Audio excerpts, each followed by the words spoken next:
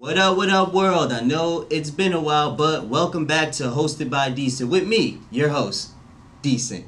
And my guest at this time has spent a large majority of his career behind the scenes, putting together major deals, situations of that matter. But now he's upgrading. He's becoming a label head now. So that means if he can't get you in court, he'll hold you over a balcony to make sure that he gets everything from you. I'm kidding. Ladies and gentlemen, please give it up for James McMillan. Woo! I said, ladies and gentlemen, give it up for James McMillan. Woo! Jesus, worst studio audience ever. James, how you doing, brother? I'm blessed, man. Good to see you, Decent. Thank you for stopping by. Thank you for having me. Now, this is one of the more interesting interviews that I'm having because normally I'm dealing with people who are in front of the camera, you know, the artists and the stars. But this one kind of struck me, and this is something that I feel like I need to bring to Hosted by Decent because I'm infatuated with the behind-the-scenes aspect of the music industry. I've been in the music industry for pretty much all of my life. Okay. And I know we've been conditioned to always look at what's in front of the camera, what's being presented, but we never get to see how things get put together. So thank you for stopping by and, you know, giving us your journey and the behind the scenes look at how everything runs in the industry. And speaking of behind the scenes, why don't you give us a little bit of who you are as a person, man, you know, businessman, all that stuff, black man, you know, man in general, if you subscribe to that. I absolutely subscribe to that. All right. I'm a black man from Cleveland, Ohio. Right. Born and raised. I moved to New York. I went to Hampton University, graduated in 1991, and then from there I went to law school, and went to law school in '92, and ended up flunking out of law school the very first time I went, right? So I went to law school, flunked out, and had to sit out for 2 years. Now, I flunked out in large part because I was really immature, but that actually made me a lot sharper because during that 2 year time period that I was out, I became hyper-focused on what I really wanted to do. First of all, I went through a lull where I felt like I was a failure in life because I'd never failed at anything. Right. And, you know, to be kicked out of law school, you know, with my peers and see my peers matriculate was really like, you know, I think it was a pivotal moment for me. It helped me gain perspective, and I channeled that perspective to really find what I really wanted to do. So at the time, I knew I always loved music, and I think I loved it more than the average person. I had a crazy CD collection, and I worked at a record store, and you know, I just knew a lot of musical history in large part because of my grandparents. They were musicians, and they kind of raised us in a musical family. Oh, awesome. But nonetheless, I used that experience to channel what I really wanted to do, and that was twofold. One, to become a lawyer, and two, I had this dream of, you know, being impactful in music. I didn't know how or what I was going to do because I wasn't really familiar with, you know, label executives and what they do at the time. But, you know, so I just focused on getting back into law school. And once I got back into law school, I focused on becoming a great lawyer. And I got caught up in that for a while. And then the opportunity presented itself for me to work at an entertainment firm, law firm in New York City. So I did that for a while for Reggie Osei and Ed Woods. And working for those guys, I learned that they just, you know, at the time that I started working for them, they represented any and everybody in hip hop. And they were like the first like black firm to do, you know, to totally focus on hip hop music. Awesome. So that we represented DMX, we represented Shine. Well, those Matt Middleton represented both of them, but he was in the office with us too. I'm pretty sure you guys were extremely busy around that time. Oh too, yeah, most definitely. Because if you're representing DMX and Shine, I would imagine. Yeah, it was issues. Yeah, we dealt with a lot, man. It was a lot. You know, you got you know, brothers coming from all kinds of different backgrounds, but then they're being culturally celebrated for their art at a pivotal time in the industry when, you know, it was like highly commercialized. So they were making millions and millions of dollars, and it was, you know, it was different from some of their peers in the past, the people that had come before them. Right. So it was a unique time, and I learned a lot through that experience, and that actually gave me the platform to do what I'm doing now. Awesome. So you've listed how you've gotten into the aspect of wanting to be behind the scenes with music and not necessarily, you know, figuring out how you wanted to be, but eventually landing in the position that you're in right now. one of the things that I always say when it comes to music related things is that it's not so much about the, knowledge, it's about the passion. So do you feel like your passion is what took you? 100%. Because I mean, it specifically as an entrepreneur in New York City, it can't be. Our business doesn't always. It's not always profitable. Right. Right. So you've got to have something that's going to drive you to continue to want to do it. You got to have something that's going to drive you to take the phone calls in the middle of the night that come with, with being a role player in our business. Right. So, or a leader in our business. So, for instance, because as a lawyer, people share their confidences with you. They share, their experiences with you, and they tell you some of their problems with you, right? And they're expecting you to help figure out their problems. So what happens a lot of times is, there's a typical situation would be an artist that you've made you've helped secure a record deal, but then they've got some kind of issue that happens within their family or to them personally that affects them, that they're looking, because they trust you and you've led them to like a success in their business life. They're looking for you to help them sort out their problems in their personal life. So someone getting arrested, someone having a landlord-tenant issue, someone having a domestic dispute, whether it be divorce or baby mama drama or whatever it is. That passion is going to help you be versatile. It's going to teach you to be versatile and help them sort through those issues and be the first person that they call, so to be their confidant. And that's how you really become powerful in this business, because if you can become their confidant and they trust you with their issues and you can perform for them, then a lot of times they'll be your biggest advocate and will walk you in the rooms that you wouldn't ordinarily be in. Awesome. So once again, very, very multifaceted, wearing a lot of hats, in the position that you're in right now. Let's talk more about the artist, not necessarily the artist that you represented, but the artist as, an entity. Now, I feel like we're in a place with hip-hop, and I also say this a lot, where if you're rapping, you also need a job. And I say that because, hip-hop being, the powerhouse that it is now, right, it opened the door for many ventures and many different opportunities. So now right, you have artists who are podcast hosts or right, personalities, and on TV, or they're doing these other things that are just as, if not even more lucrative than making music itself. Do you feel like in order for an artist to sustain longevity, not just when it comes to relatively, but monetarily, that they need to do other things and be multifaceted? I think it depends on the artist. And I think that's on a case-by-case basis. It depends on how much they can handle, and it depends on how focused they are on their brand.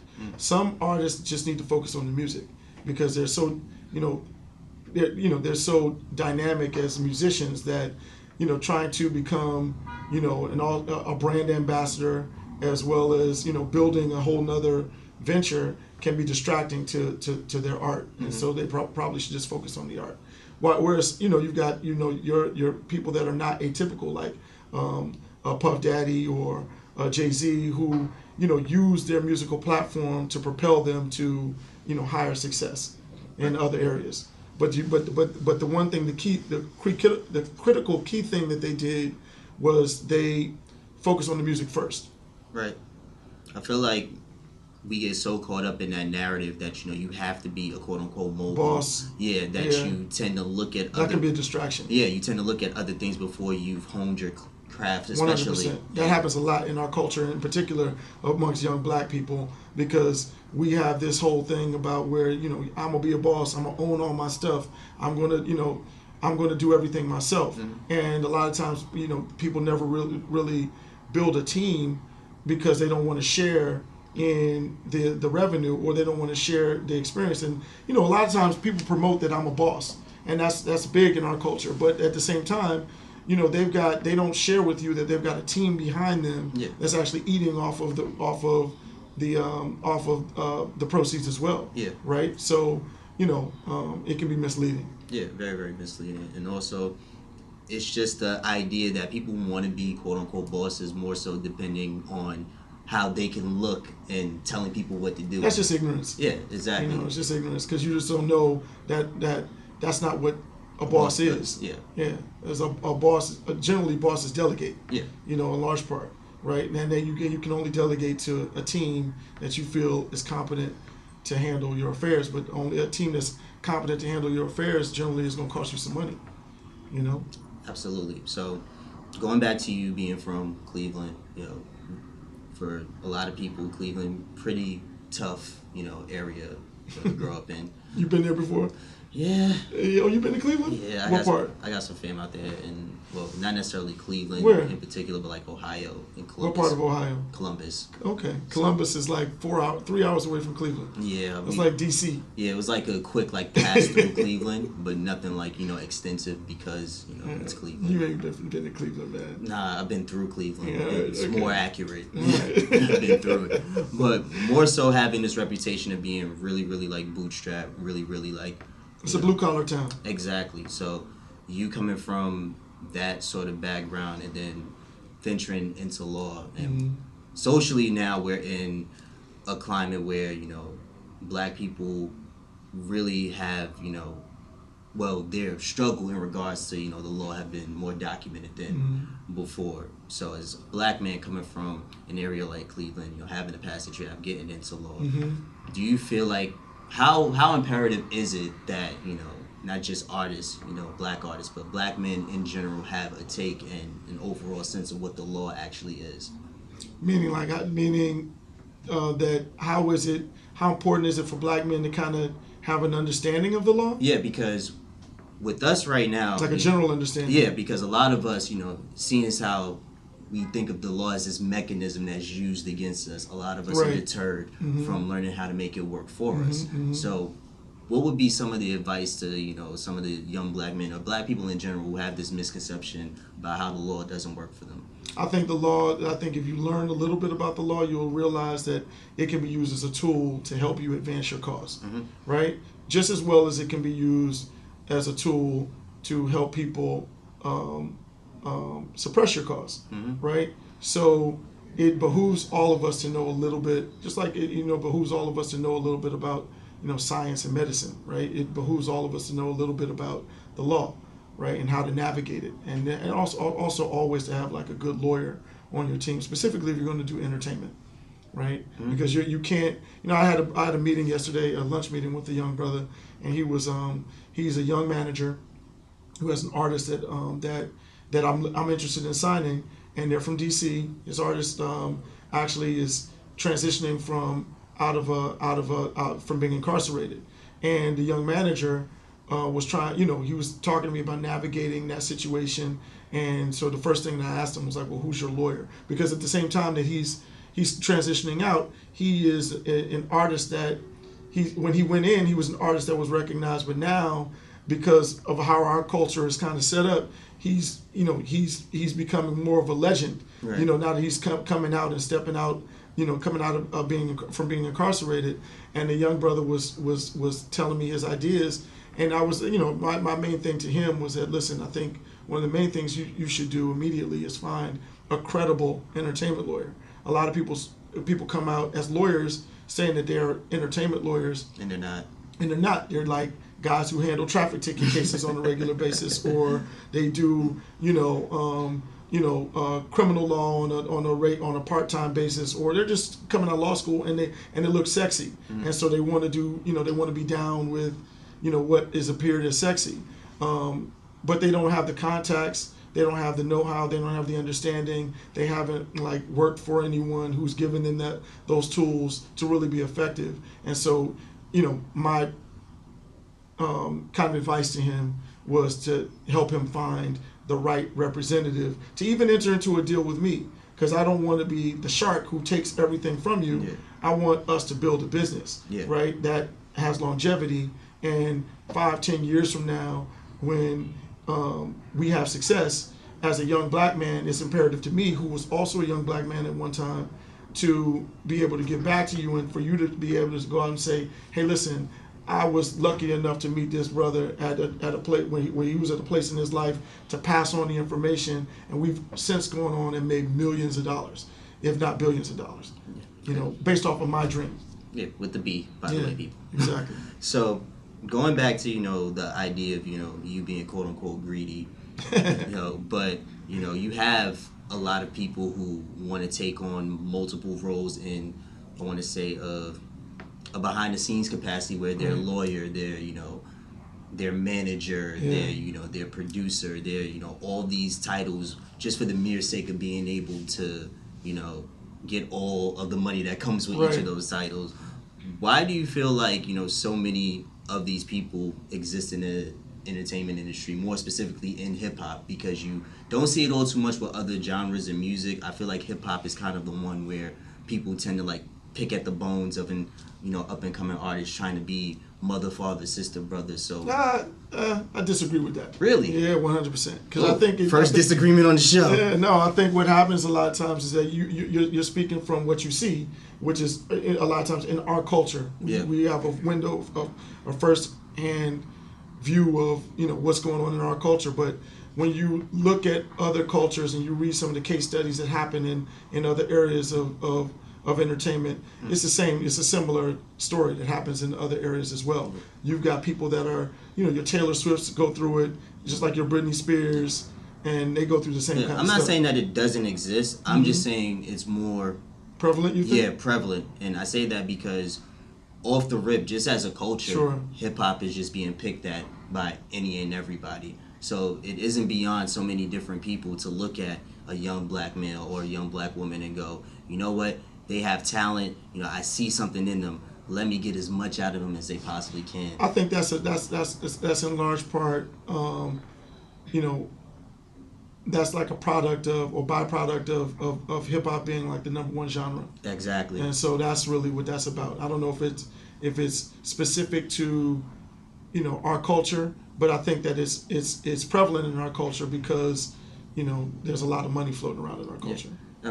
And I say that also too because even if you look at the white people that occupy the space, I don't see them like I've never heard a case of Eminem being jerked, or I'm not hearing stories about He signed a deal initially when he was in Detroit, and they settled it. Yeah. I think his team But a case like that. Sure. But there are very few artists who have that same luxury of being able to get out of those cases where they're like there's still like, for instance, the Future and Rocco situation, right? Where it's like when Future was just like at his apex, Rocco came from behind like I got this paperwork, and then Future had to put out like 16 albums in 2 weeks in order to clear that up. Like it's those instances that I'm talking about in particular. Not saying that it doesn't happen, and not saying that it doesn't necessarily happen to other races, but I just feel like when you're young and you're black exclusively, that tends to be the status quo when you're trying to make it, at least in this climate more than ever, because you have all these other circumstances and all these other variables thrown at you, because now you factor in streaming, and then a lot of people, they still don't know how streaming operates. So that's another kind of veil that the industry is able to kind of put on them and be like, look, you're getting money, but it's like sleight of hand kind of. Well, it goes back to what I was saying a few minutes ago. It's all about building your team and having an effective team.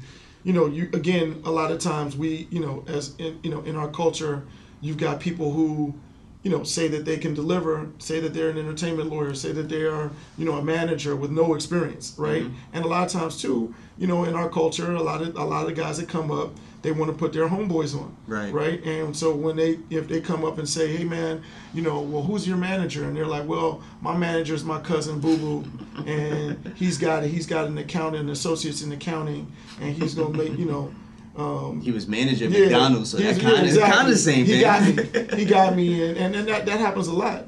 Like, and look at and no slight to these brothers because they were trying it, but look at Big Baller Brand, right? And they got jerked. But they had some brother who came in and was like, yo, I got it initially. And they, years later, come to find out that he was, I guess, according to them, siphoning off money, So, it happens, man. And it's really, it behooves you and anyone in any business to do your due diligence, find adequate representation early on in your career. If there's any advice I can give, or if there's any takeaway that anyone has in this, can take away from this interview, is that you should find the right, appropriate advice for where you are and what you're trying to do, and take your time in finding that person. Don't rush to go find someone just because of the situation or because, you're cool with the person. Don't give them that opportunity to kind of misguide you. Awesome. And speaking of having all the information, did having all the information prompt you to go, you know what? Start my own label? Yeah. It did, and it was always a passion of mine too. Awesome. So Yeah. talk to us a little bit more about your label, Art at War, that Okay. you just came up with and is doing phenomenal things. Thank you, brother. So early, Yeah. you know, with the YBN Collective, Corday having this critically acclaimed body of work Yeah. and one of my favorite projects He's a fantastic that dropped artist. this year. Amazingly smart young man Yeah. that we're looking forward to, creating history with. Yeah, just him and his whole entire team. You guys have been making all of the right moves and the right steps just Thank you, for man. I want to shout out my team. You got Ace and Byron and Guns and those guys. They really help. keyword team. Yeah, team and James Prince and his team, and we've come together to really, put our muscle behind these guys and put our thoughts and experience behind these guys to help them shape up to where they are currently. Awesome. So, Art at War, the conception behind that, when was the moment for you when you know what, we're doing this, no looking back? I've been trying to do it. Before Art at War, I started a company with Machine Gun Kelly called EST 19XX, and By the way, huge Machine Gun Kelly fan. oh, he's a beast. I He's love really Machine Gun talented, Kelly. super talented. Lace super Up talented. Project, even his first album, Bloom, like. The first album was Lace Up, yeah, Bloom, all of that. Like, I'm talking about the Lace Up Lace Up- mixtape. Oh, you're talking about the mixtape? Okay. Yeah, with All right. Sherry Dennis on it. See, All right. You go back. yeah, I love yeah. it. I love it. Yeah, so and Cleveland native as well. Yeah, so he went to, he's a very proud product of Cleveland. definitely. So you was behind the scenes on that, and Mm-hmm. how did that whole scenario play out? Because MGK rabid fan base, and it seems like that's another artist that seems to have a team that's working behind. Yeah, well, them. we built a team. I mean, we built a team around it. I took the team that came to me and kind of, really instilled my know-how and experience behind those guys to train them and teach them how to become a force within the industry. And we took and channeled his, raw talent and commercialized it. Awesome. And then I'm saying with that know-how, with that knowledge, We rolled that into. I rolled that into. There's a couple things. I rolled that. The next experience I had was rolling that into Kodak Black. But I took the experience I had as a manager and as a partner in the company with Machine Gun Kelly, and that artist perspective and that artist voice, and I applied that to some of the criminal experience that I had as a lawyer, and helped Kodak Black. I recognized him as a talent that I felt like needed help, and I helped him get out of jail. Then after that, I saw another young man that came across my plate. I was TK out of Dallas. Yeah. And I felt like I could help him, but it didn't quite work out. And from there, I was introduced to YBN Namir.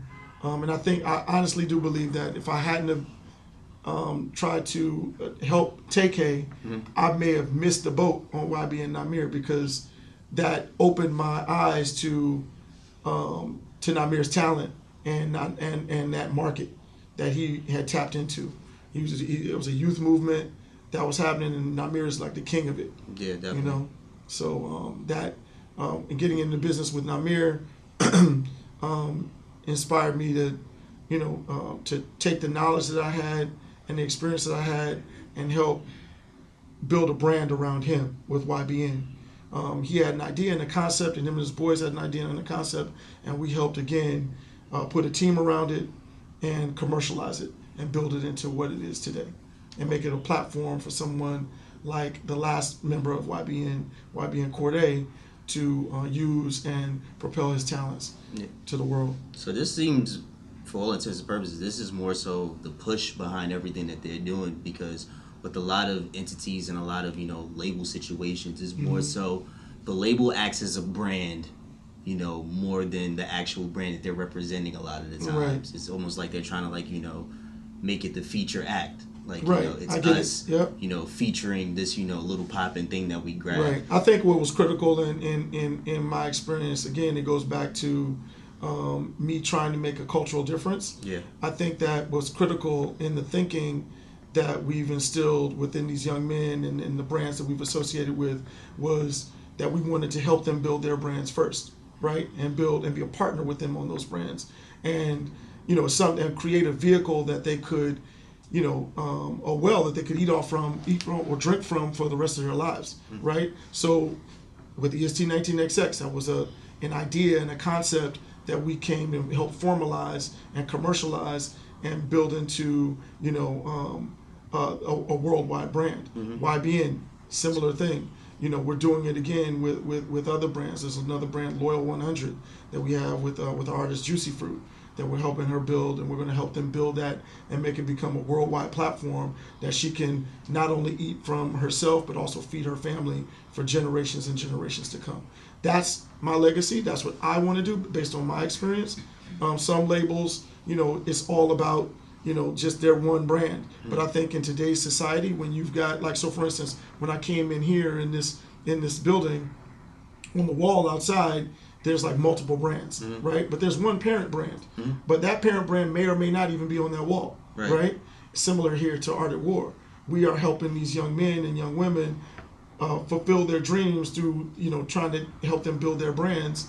And we take a piece, we're a partner in the brand, but we make it so that they, it's something that if they don't have the skill set to build it themselves, if we feel that they've got the goods to be able to deliver it and sell it to the masses, then we'll get behind them and help them do that. So this is essentially like, harkening back to the blueprint of other labels, what they used to do back in the day, where there isn't necessarily, an artist development department per se, but you guys are more hands-on than you would be, another major label. No. We take it extremely seriously. Yeah. It's almost micromanagement of the brand and the artists and their art. Like, it's a full-time 24/7 thing. I tell people, if you want to work with us, if you think this is a 9 to 5, you can't work with us, because this is a 24/7 thing. So it also harkens back to the passion that we talked about at the top of the discussion. If you're not passionate about it, it's not going to wake you up in the middle of the night when the problems call. Yeah. Right.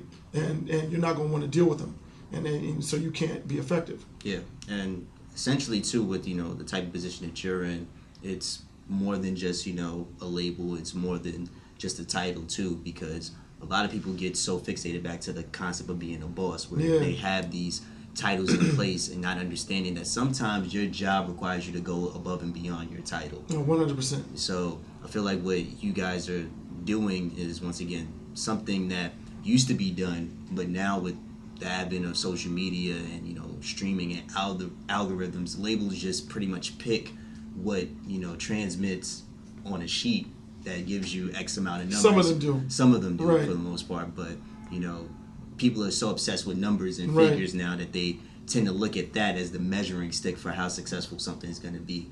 How do you condition artists who may start to buy into that mentality to think, no, the numbers are cool, but hone your craft, make sure your business is... Well, it's a deconstruction project. It's a deconstruction that we have to do with their thinking. But at the same time, you do have to pay attention to the numbers, because the numbers a lot of times are going to guide the budgets. Yeah. And the budgets are going to dictate how far we can go at this present point with your dreams.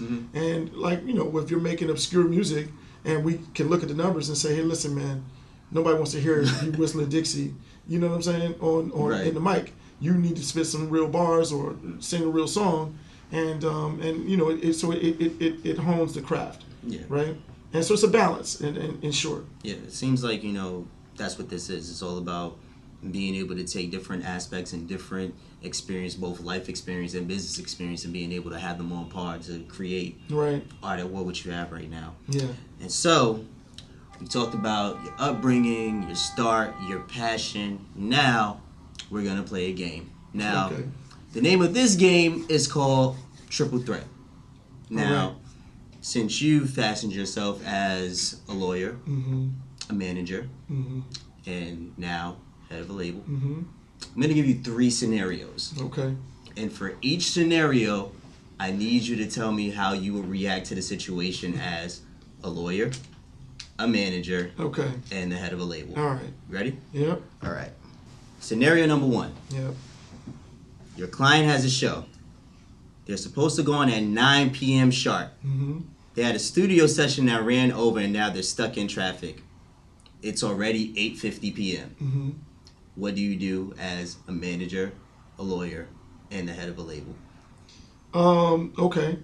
So as a manager, I'm going to try to find a way for the promoter or the club venue to extend the time for my artists to get to the show. Okay. And I'm going to also try to find a way to keep the crowd engaged before my artist gets there, so they don't start to get too rowdy or anything like that. So if it's a hip hop show, I might have a DJ come out and play a set, right?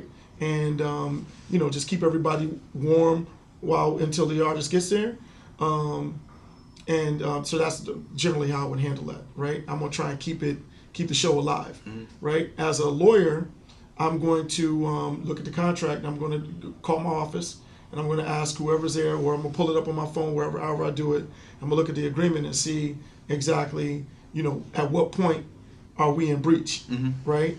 And at what point, if at all, they can withhold our back end, right?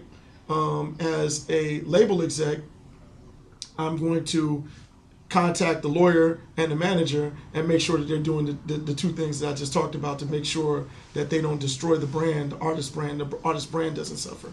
So we can go do another gig. Oh, he's good. I'm a beast, bro. He's good. All right. Just a warm up. Okay. Okay, scenario 2. Yeah. Your client has an interview with a controversial media personality. Not me, of course. Prior to the interview, you discussed that you can bring up certain topics. Right. This media personality not only brings up said topic, they're also extremely rude to your client.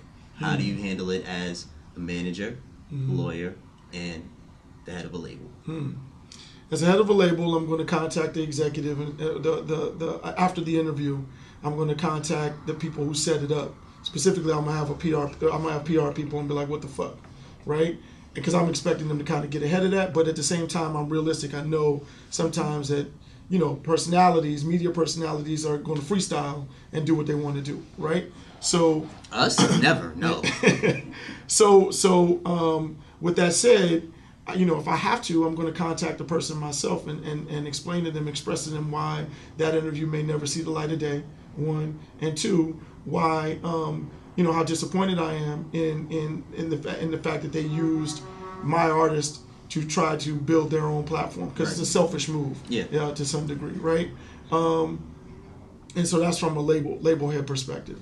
As a lawyer, I'm going to try to look at it to see, did we sign the waiver, right? Do they have the right to even put that out? If we sign the waiver prior to walking in the room, then I'm going to try and figure out a way to get out of that waiver, right? If we didn't sign a waiver, then I'm going to send them a cease and desist, right?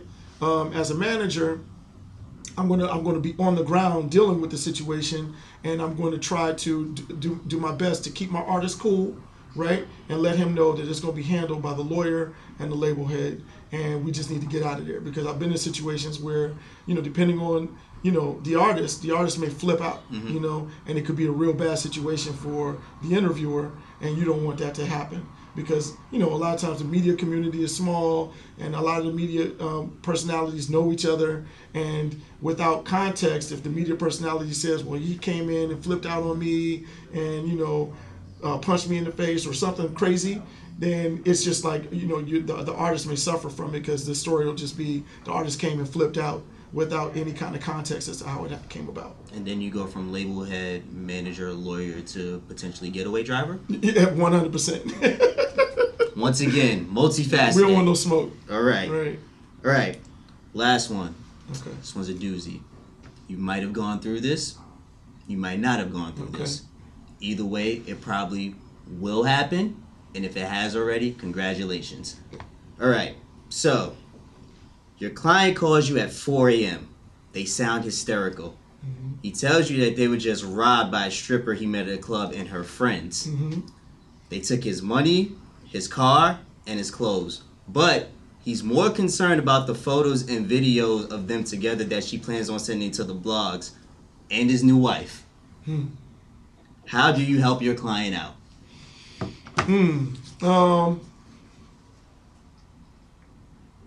So it's 4 a.m., right? He explain this to me again. Say it one more time. So It's 4 a.m. Yeah. He's calling you saying, "Yo, shorty from King of Diamonds, Right. you know, hit me with the okie doke." You know what I'm Right. saying? Went back to the hotel. Her friends, they popped up, took my money, took my clothes, took my car, but there's pictures and videos of us together. All right. So from as a manager Mm-hmm. and as a lawyer and as a label head, my first question is, are you okay? Okay. Right? And I need to secure the situation. Mm-hmm. Where is security? Right? What's going on? Where are you currently at this exact moment? Right? Tell me where you are. We're sending in the troops. Right? That's the first thing I'm doing from all three perspectives.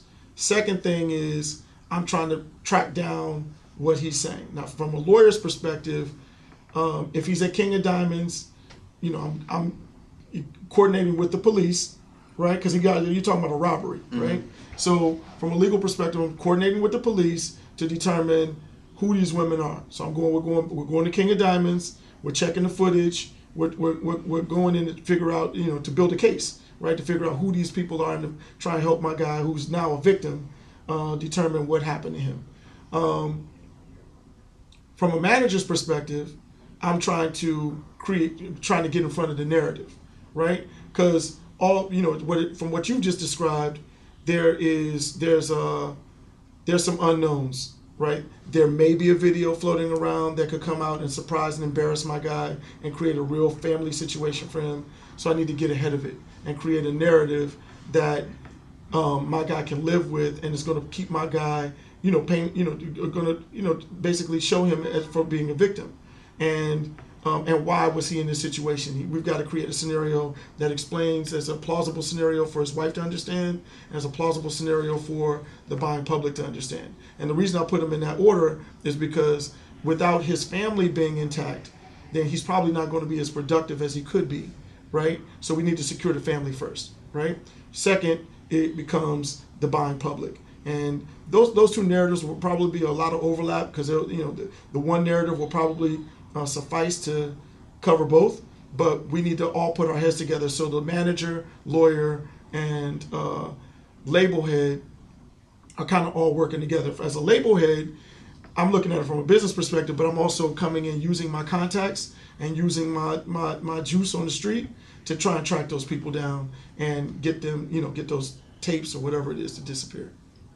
More of the story, if you're a stripper out there planning to rob one of James' clients, it ain't happening. It's not going down like that. Not without a fight. So, if I see you outside of Starlets, you trying to get the drop, just know, got James on speed dial like, yo, Cinnamon, she looking kind of shady right now. Keep it pushing, boo. Keep it pushing. And besides, black men don't cheat. Awesome, Absolutely. awesome, man. So, now that you have this new venture, now that you have this, added extra skin to, everything that you've been doing thus far, where do we go from here? Because already, once again, such a very, very booming start for you guys, and it can only go from up. Go up from here. So what's next for you guys? Oh, we're gonna keep going. I mean, the one thing that about us is that we use a lot of sports analogies. We are the Patriots, right? We're gonna get there. We're gonna keep going. And you may not like the Patriots, but they are winners. And at the end of the day, so are we. And we're gonna keep going and keep building on what we have. So you're a Trump supporter? That's what I No, got. no. I'm just kidding. I'm kidding. I'm not a Trump supporter. I'm kidding. By no means necessary. But I know what you mean. Greatness. Yeah, 100%. Greatness building is a legacy. Building a legacy. Win, win, win.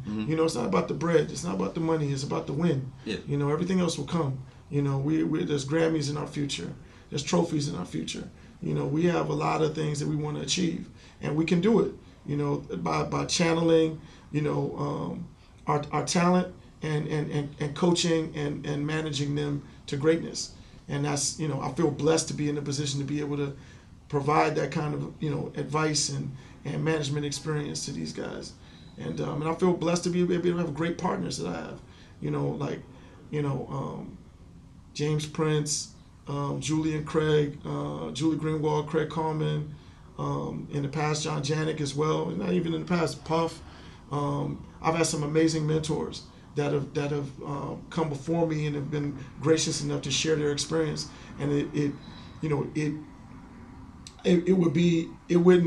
I wouldn't be doing my legacy justice if I didn't share that information with the people that came behind me in a meaningful way. So, you ask where we're going, we're sharing these experiences and to the top, and we're going to take these young men to the top and young women to the top. Awesome.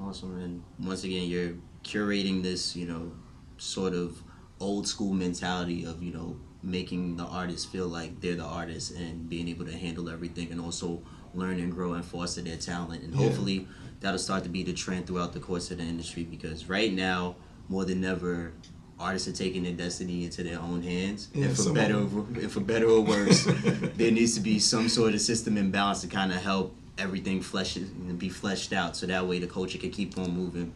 More people like you can open the doors for, up and coming acts and people who want to get in entertainment and who also want to own labels as well. So thank you so much, James, for stopping by. Thank you for having me, brother. This was fun.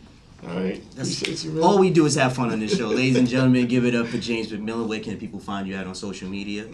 My Instagram is Jimmy Nichols. I've got our website is artatwarent.com, and my law office is James E. McMillan PC in New York City. I'm listed. I'm also online, and that's it. For all you artists watching, hit them up. Make sure your money's in order though, because no pro bonos on the side of the fence.